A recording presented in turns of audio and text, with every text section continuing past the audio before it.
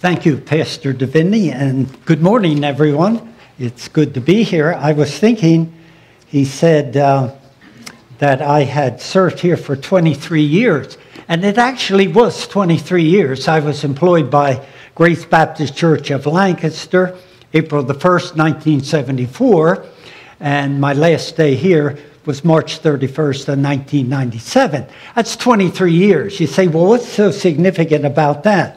Well, one of the persons I've had the privilege of studying through my academic teaching is a man by the name of Jonathan Edwards. I don't know how many of you have heard of Jonathan Edwards, but Jonathan Edwards served the church at Northampton, Massachusetts for 23 years.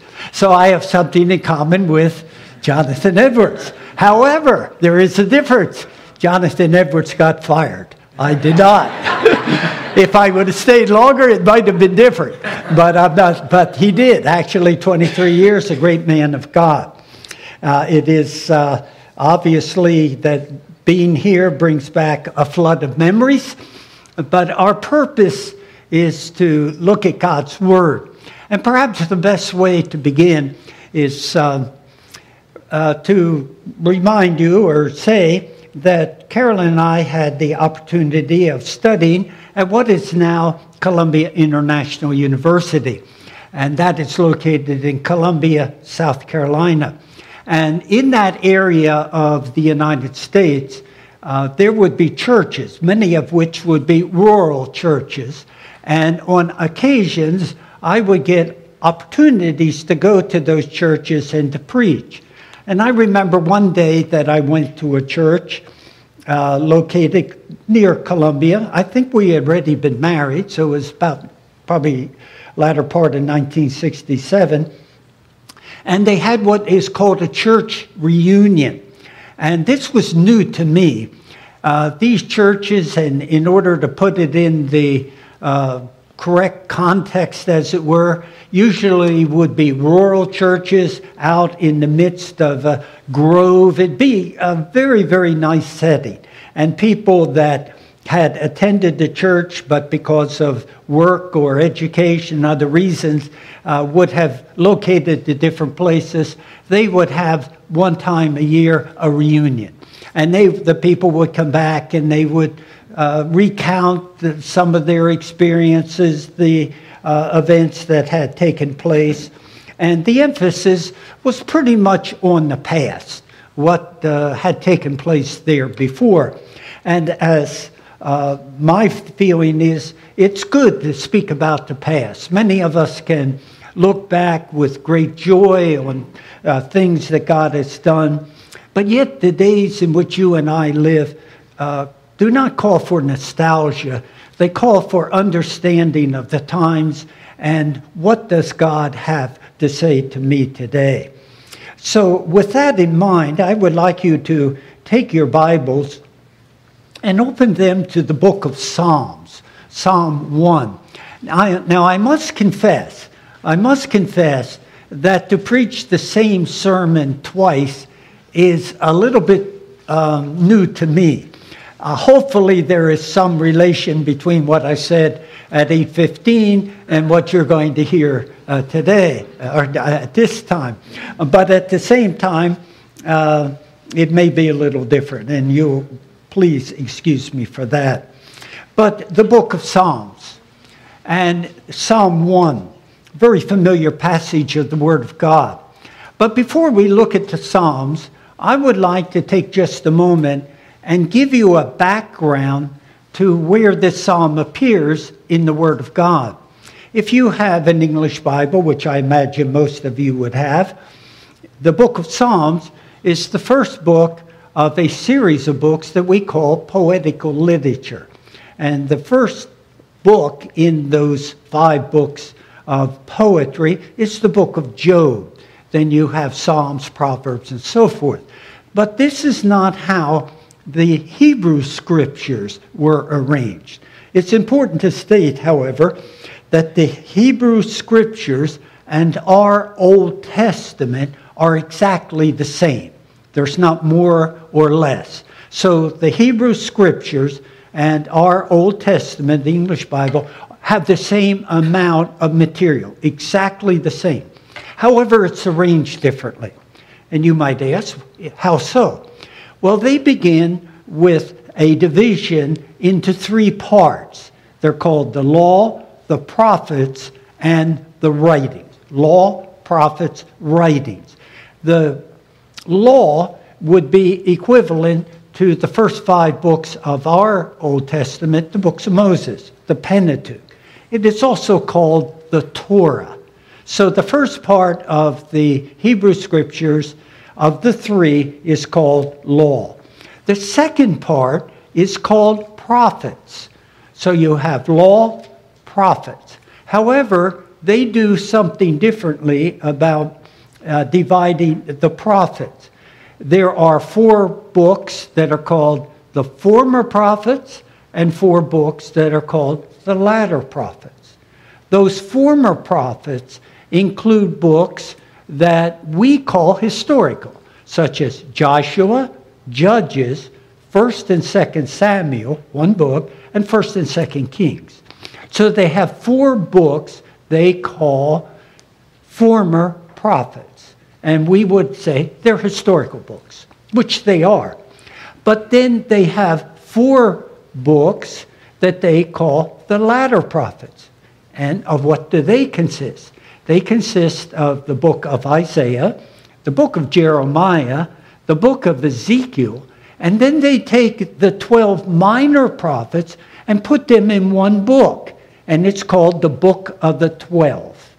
So you have former prophets, which we would call historical books, and latter prophets, and they are called the latter prophets, 4 books, which would include the books of the prophets that we're familiar with, but missing the book of Daniel. Book of Daniel does not appear in what are called the prophets, the latter prophets, according to the Jewish scripture. They're in that book is in a book that is called the writings.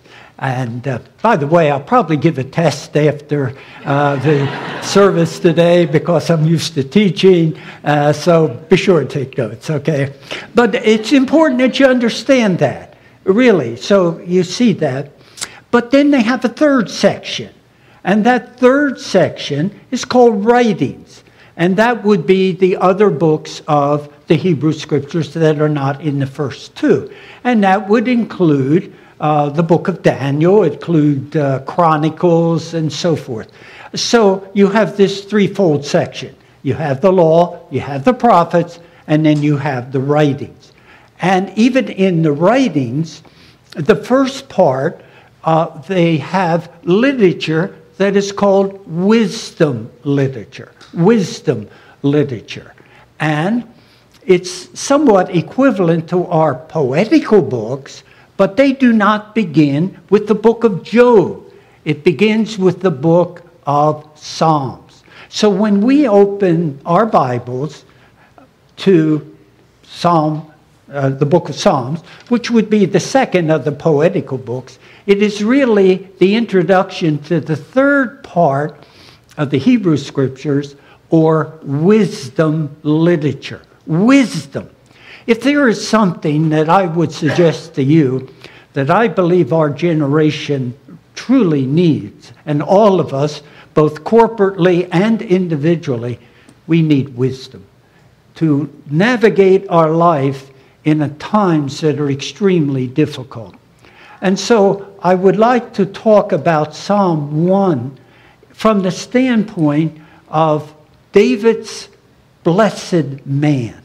Because my desire for you and for me, for all of us, that we truly would experience what David is writing about in this psalm.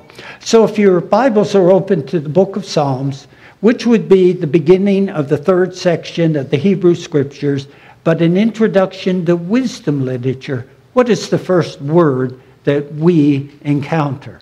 It is the word blessed. Blessed.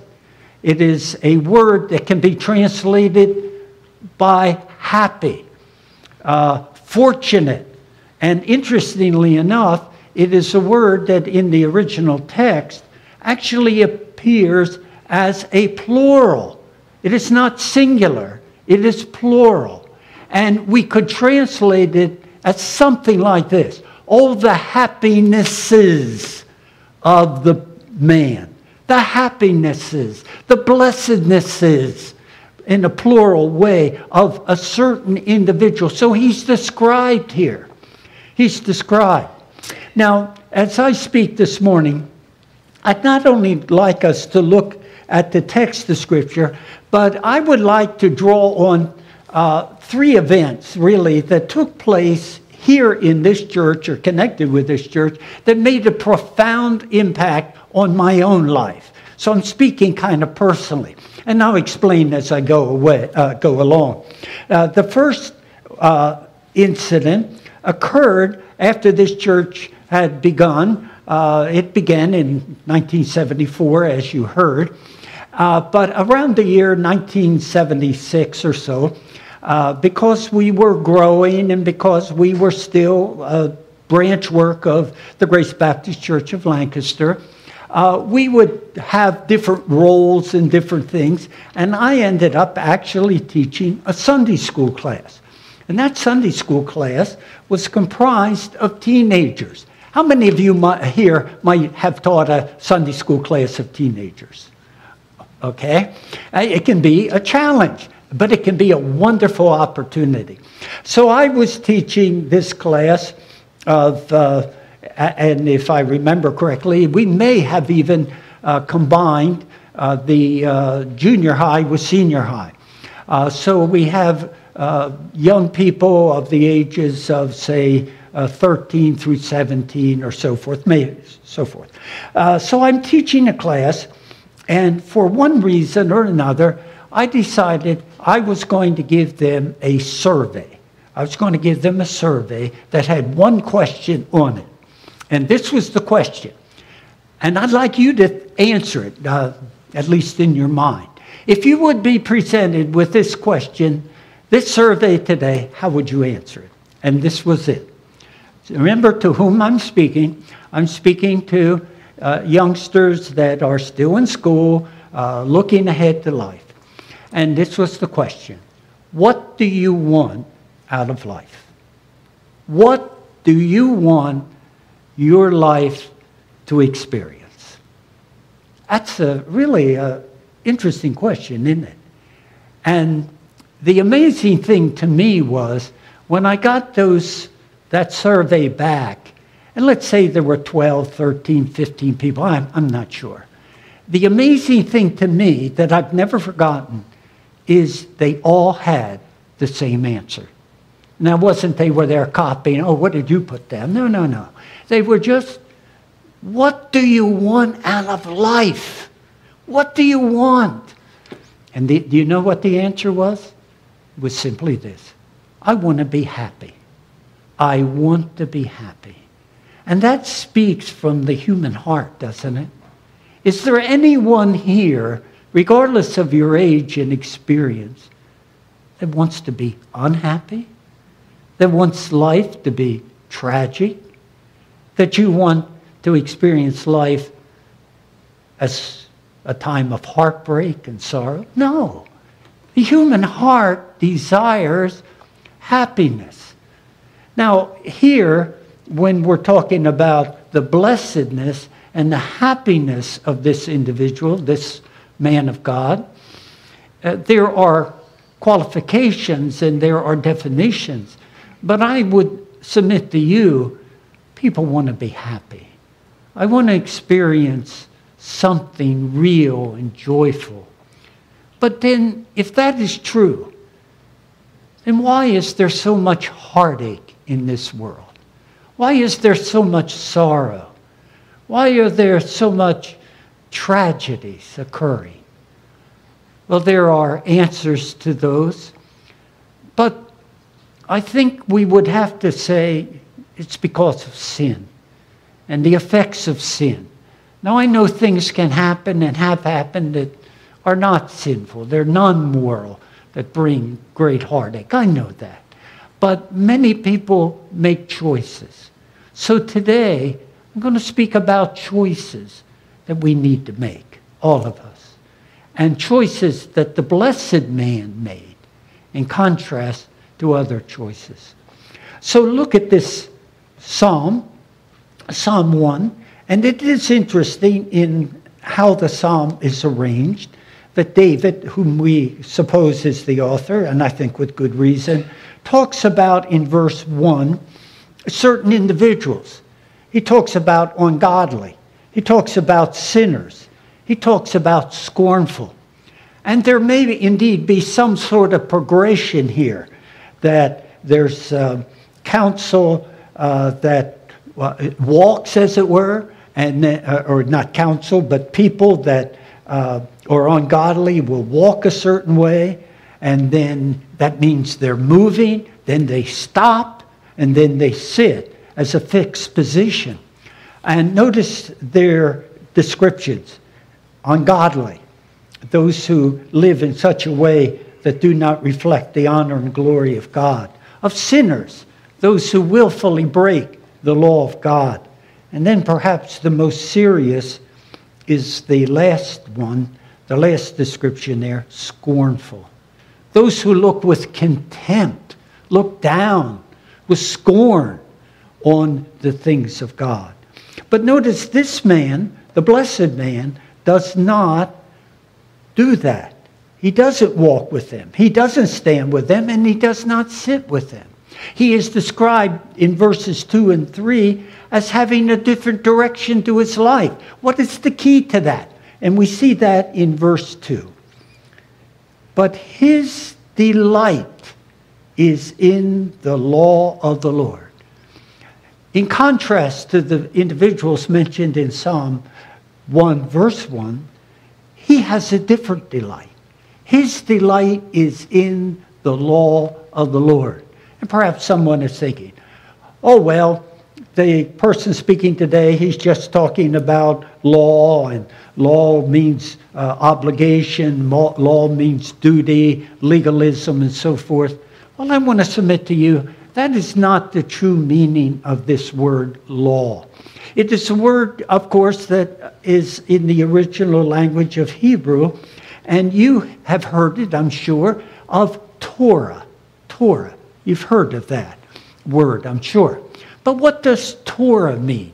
At its very basis and heart, it means instruction.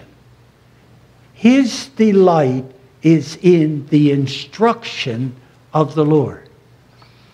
Let me ask the question. If you would be, the question would be put forth to you this morning, what is your real delight? What do you delight doing? What is that brings joy and pleasure to your life? The man of God, the truly blessed man, finds his delight in the law of the Lord, of the instruction of the Lord.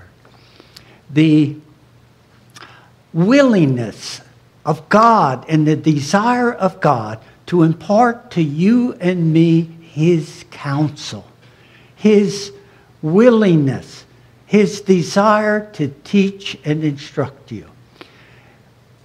What would you think if you desired to be a medical doctor? Let's say you're graduated from college, you've got your pre-med, so you're going to be brought into medical school.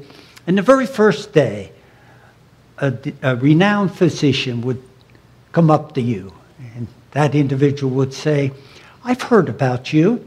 I've heard that you've done well in your undergraduate studies. You would like to be a medical doctor, and here is my list of qualifications, and you read it, and the outstanding person. And for the next 4 years, which is medical school, I would like to instruct you. I would like to take you into my counsel. I would be willing to help you. I'll guide you through. If you have a question, I probably am able to answer it. I'm willing to do that. Now, who would say, nah, I know more than you, Doc. You'd call him Doc. You wouldn't even call him Doctor. I know more than you. And buzz off. I'm going to do it the way I want to do it. and you tell someone about that, what would they say to you? You aren't very smart. You are not smart. In fact, you're a foolish individual, because a world-renowned physician has offered to take you into his confidence, instruct and teach you, and you're turning it down? Well, that's the life or illustration of a medical doctor. But you know, God has the same offer that he gives to you and me, the same proposal. He said, I want to instruct you. I want to teach you. I want to guide you. I don't want you to be anything other or experiencing anything other than my richest blessing and my counsel and all that I can do for you. And yet, how many of the world's population say, I don't want it. I want to do it my way. I want to do it in a way that pleases me. And I don't need your counsel. That person would be very foolish. We'll return to that in a minute. But notice what he says. His delight is in the law of the Lord. So he manifests a teachable spirit. And the key to happiness, the first step, is a teachable spirit. Willingness to learn from God himself. And notice he not only makes it his delight, it is really the way he lives. In his law, he meditates day and night. Now, that does not mean he doesn't do other things. He might do any number of things, profession, job, and so forth. But there is an atmosphere. Have you ever walked into certain places and found there's an atmosphere here? You can tell it. It's just the way things are conducted, the way things are done. There's an atmosphere. Well, this is what this individual has done with the law of God. He wants to create an atmosphere in which he is going to walk and to do God's will. He meditates in it. He reflects upon it. He ponders it. He consults it. He makes it the very core and foundation of his life, the law of God. And remember, the law of God is not a list of do's and don'ts, although certainly in his word, God has do's and he has don'ts. But the basic idea is to instruct and teach us and bring us to a place of wisdom and understanding. And notice what he also says about this person in the third stanza. What is the result of a life like this? The truly happy man, the truly blessed man, he shall be like a tree planted by the rivers of water. And here the psalmist David brings for us a figure that he presents. Now, when I think of what he has here in verse 3, a tree planted by the rivers of water, perhaps we're thinking of something like Lancaster County with the Conestoga River. And if you would follow that, you're going to find trees along the way and sort of groves and forest and so forth. But that's not the image of David. It's actually in what we would call a desert area where there is no vegetation. However, there have been canals. It says rivers of water. They've actually been dug out, and there's an irrigation system so that this water flows. And this tree has been planted. In other words, it didn't just sprout up there. It didn't just grow up there. It's been put there for a purpose, and it's been planted close to the water supply. Now, I have a question. Is a water supply important for a tree? How about if I decide to plant a tree and I'm going to plant it in a concrete area? I'm just going to put concrete there. I'm going to put the tree, and then I'll put the concrete around it, and it'll sit on top of concrete. It'll be there. It'll be stable, won't it? It won't move. It's not going to go to the left or right. But what's going to happen to that tree? It's not going to flourish. It can't. It's going to die. Why? It's cut off from the source of life, which is water. And so this tree has been planted by rivers of water, so there is an adequate supply, and this tree can grow and flourish.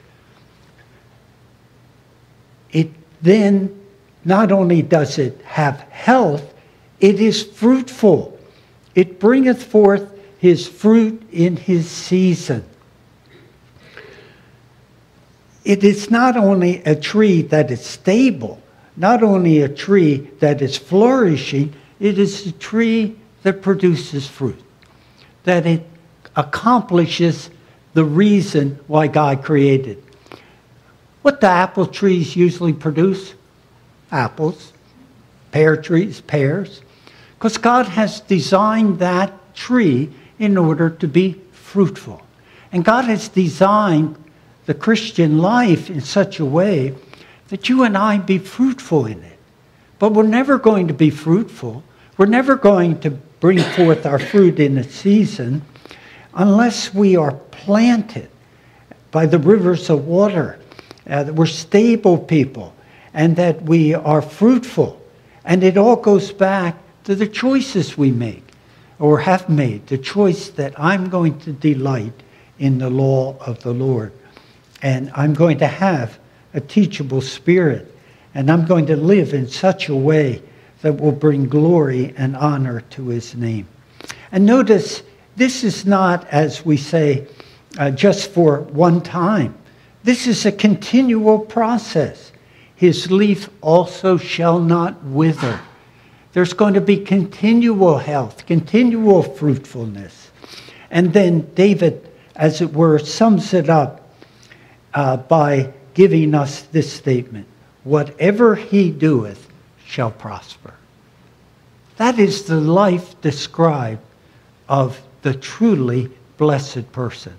The person who delights in God's law. The person whom God truly blesses. And as I began this morning, I made reference to that survey that I gave of young people desiring to be happy, and which I feel is the desire of all of us. But why isn't it taking place? What is the reason? What has taken, or what has occurred? Is it because God has failed? No. It's because we have not desired that. And that brings me to my second illustration, and it was one that occurred right here in 1977. That's a long time ago, right? 1977. Some of us remember that day. Some of us don't. But in 1977, we had a missionary conference, and the speaker was a man by the name of W. Elwyn Davies. And he is a man whom I had met, maybe 10 years before while I was a student at Columbia International University. He came to the school, he spoke. W. Elwyn Davies actually was a Welshman. He was a soldier in the Second World War in North Africa with Montgomery and Alexander and some of those generals. And he was a wonderful man of God. And he came to our missionary conference. He was the speaker, and it was the closing day. It was Sunday morning. And W. Elwyn Davies was well known in this area. And when we came to have the service, now a couple things you have to keep in mind is that the entrance to the church was back near those end windows. This was the church. Of course, it had the basement, but no additions and so forth. And there were pews, and every pew was filled. There was not one place that was empty. In fact, as I told the first audience, there was not even a place for me. So I sat on one of those benches while he spoke. And he spoke from here. I'll never forget what he said. and what his message was. Living without regrets. Living without regrets. In other words, to live in such a way that when you get to my age, and maybe beyond it, you can look back and say, by the grace of God, and it's all by the grace of God, there are no regrets. And I contrast that with a song that only one person had known of, this person who wrote the song. The song was written by a man by the name of Paul Anka. I'm going to ask you, how many people have heard of Paul Anka? Wow, that's because you were in the first service.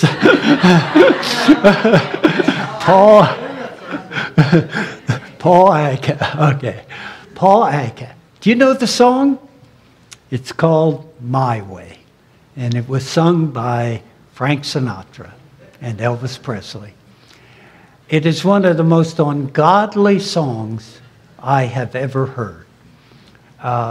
Frank Sinatra, of course, was world famous, marvelous singer. But basically, he said in that song, regrets I've had a few, but I did it my way. My way. I don't care what other people think. I don't care what other people say. I'm going to do it my way. Now, when the living God hears words like that from people he's created in his image, to know him, to serve him, to enjoy him, then not good things occur. My way.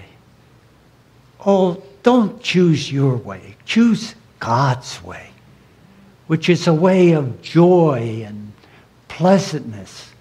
Are there heartaches and sorrows along the way? Yes. But there is great joy and thanksgiving.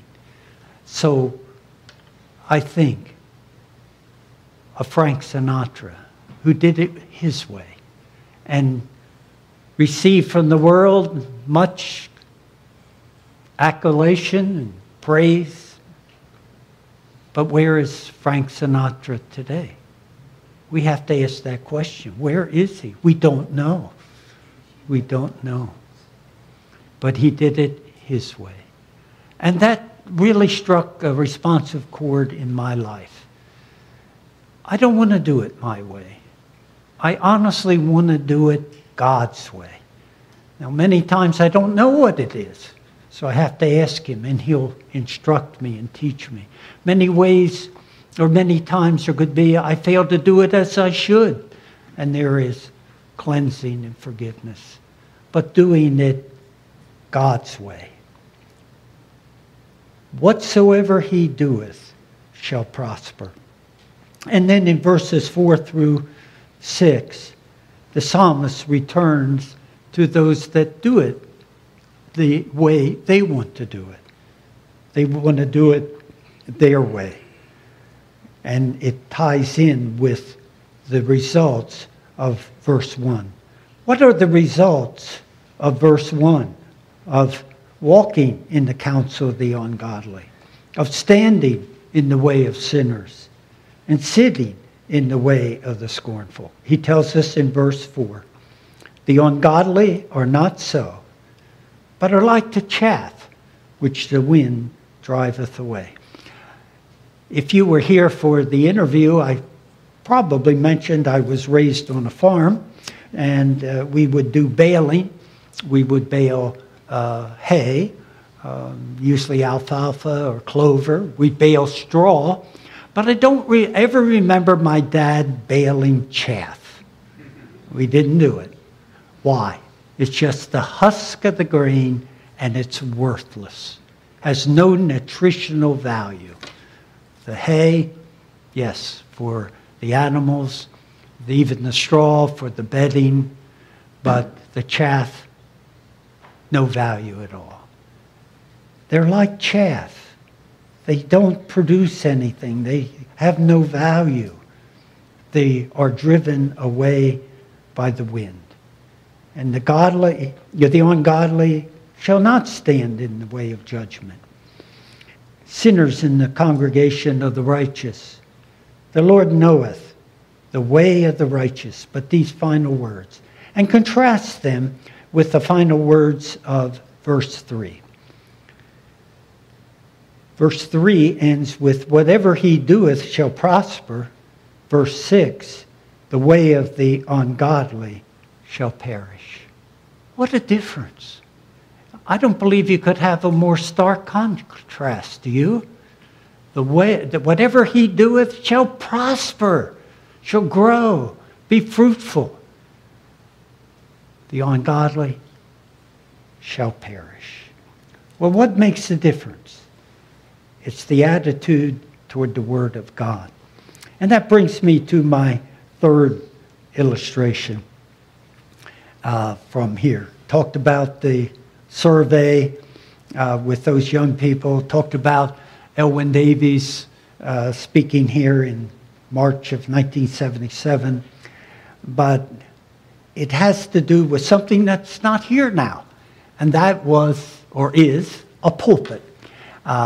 When we first came, and if you don't know somewhat of the background of this church, the church itself, the first building, was built by a group that was called the Calvary Baptist Church of Millersville. They sold the property to Grace Baptist Church of Lancaster, but it was built by the Calvary Baptist Church of Millersville, and then they relocated over to Milton Road, where they are today. But when we came, the church was furnished, and I told people we bought everything for $75,000, including my tractor. I always liked that tractor, being a farm boy. Farmall, if I remember correctly. So the church is really furnished. And they had a pulpit. And it was quite large. And but inside the pulpit, there was a little tag. And the tag said, "We would see Jesus." That's what the tag said. And so out of curiosity, I asked someone, well, what is the background to this? Why is that little tag there? And this person had attended the Calvary Baptist Church when it met here.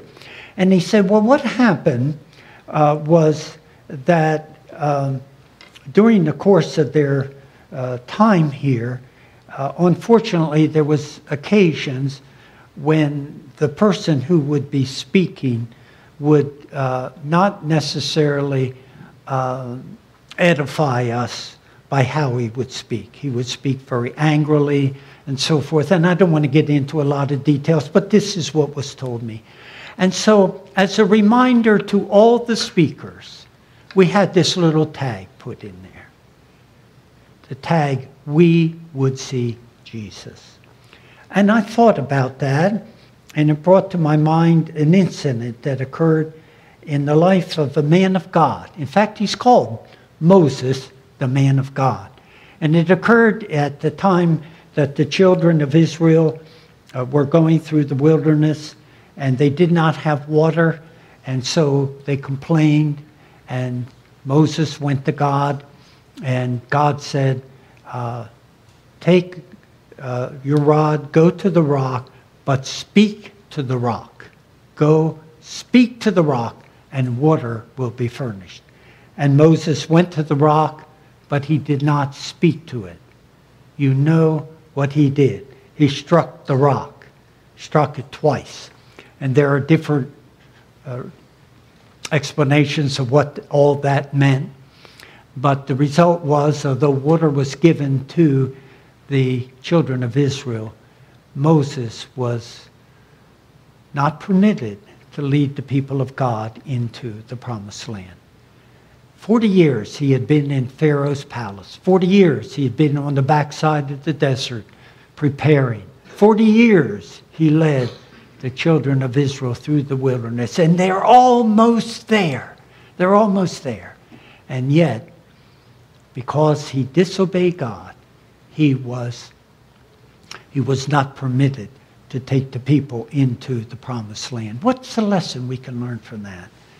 And the lesson is simply this. What did God want the people of Israel to see? What did God know the people of Israel needed to have? They needed to have water, but they needed to know that that water came from a gracious God, even though they were complaining. But what did they get? They got the water, but they got an angry Moses. And the lesson has come back to me. An angry Moses is a poor substitute for a gracious God. An angry Moses is a poor substitute for a gracious God. What does God want to see here, to take place? He wants you to see his grace and his mercy. Well, what's that got to do with the tag? The tag is we would see Jesus. And it's through the gospel message. And so I'd like to close with these words. Do you know Jesus Christ as your personal Savior? Are you truly born again? Have you truly experienced his great work of justification, regeneration, adoption, the presence of the Spirit of God? That is where it begins. And then to continue on and see the great joy that comes from serving the Lord and doing his will. So much of my life is involved with this church. 23 years, a long time. That's about one half of my life. And that is a complete lie. But so much, and people. God bless you. May you grow and learn. And I'm looking for Joel not to bypass me in the number of years serving, but to double the number of years of serving. So Joel, please come and dismiss us.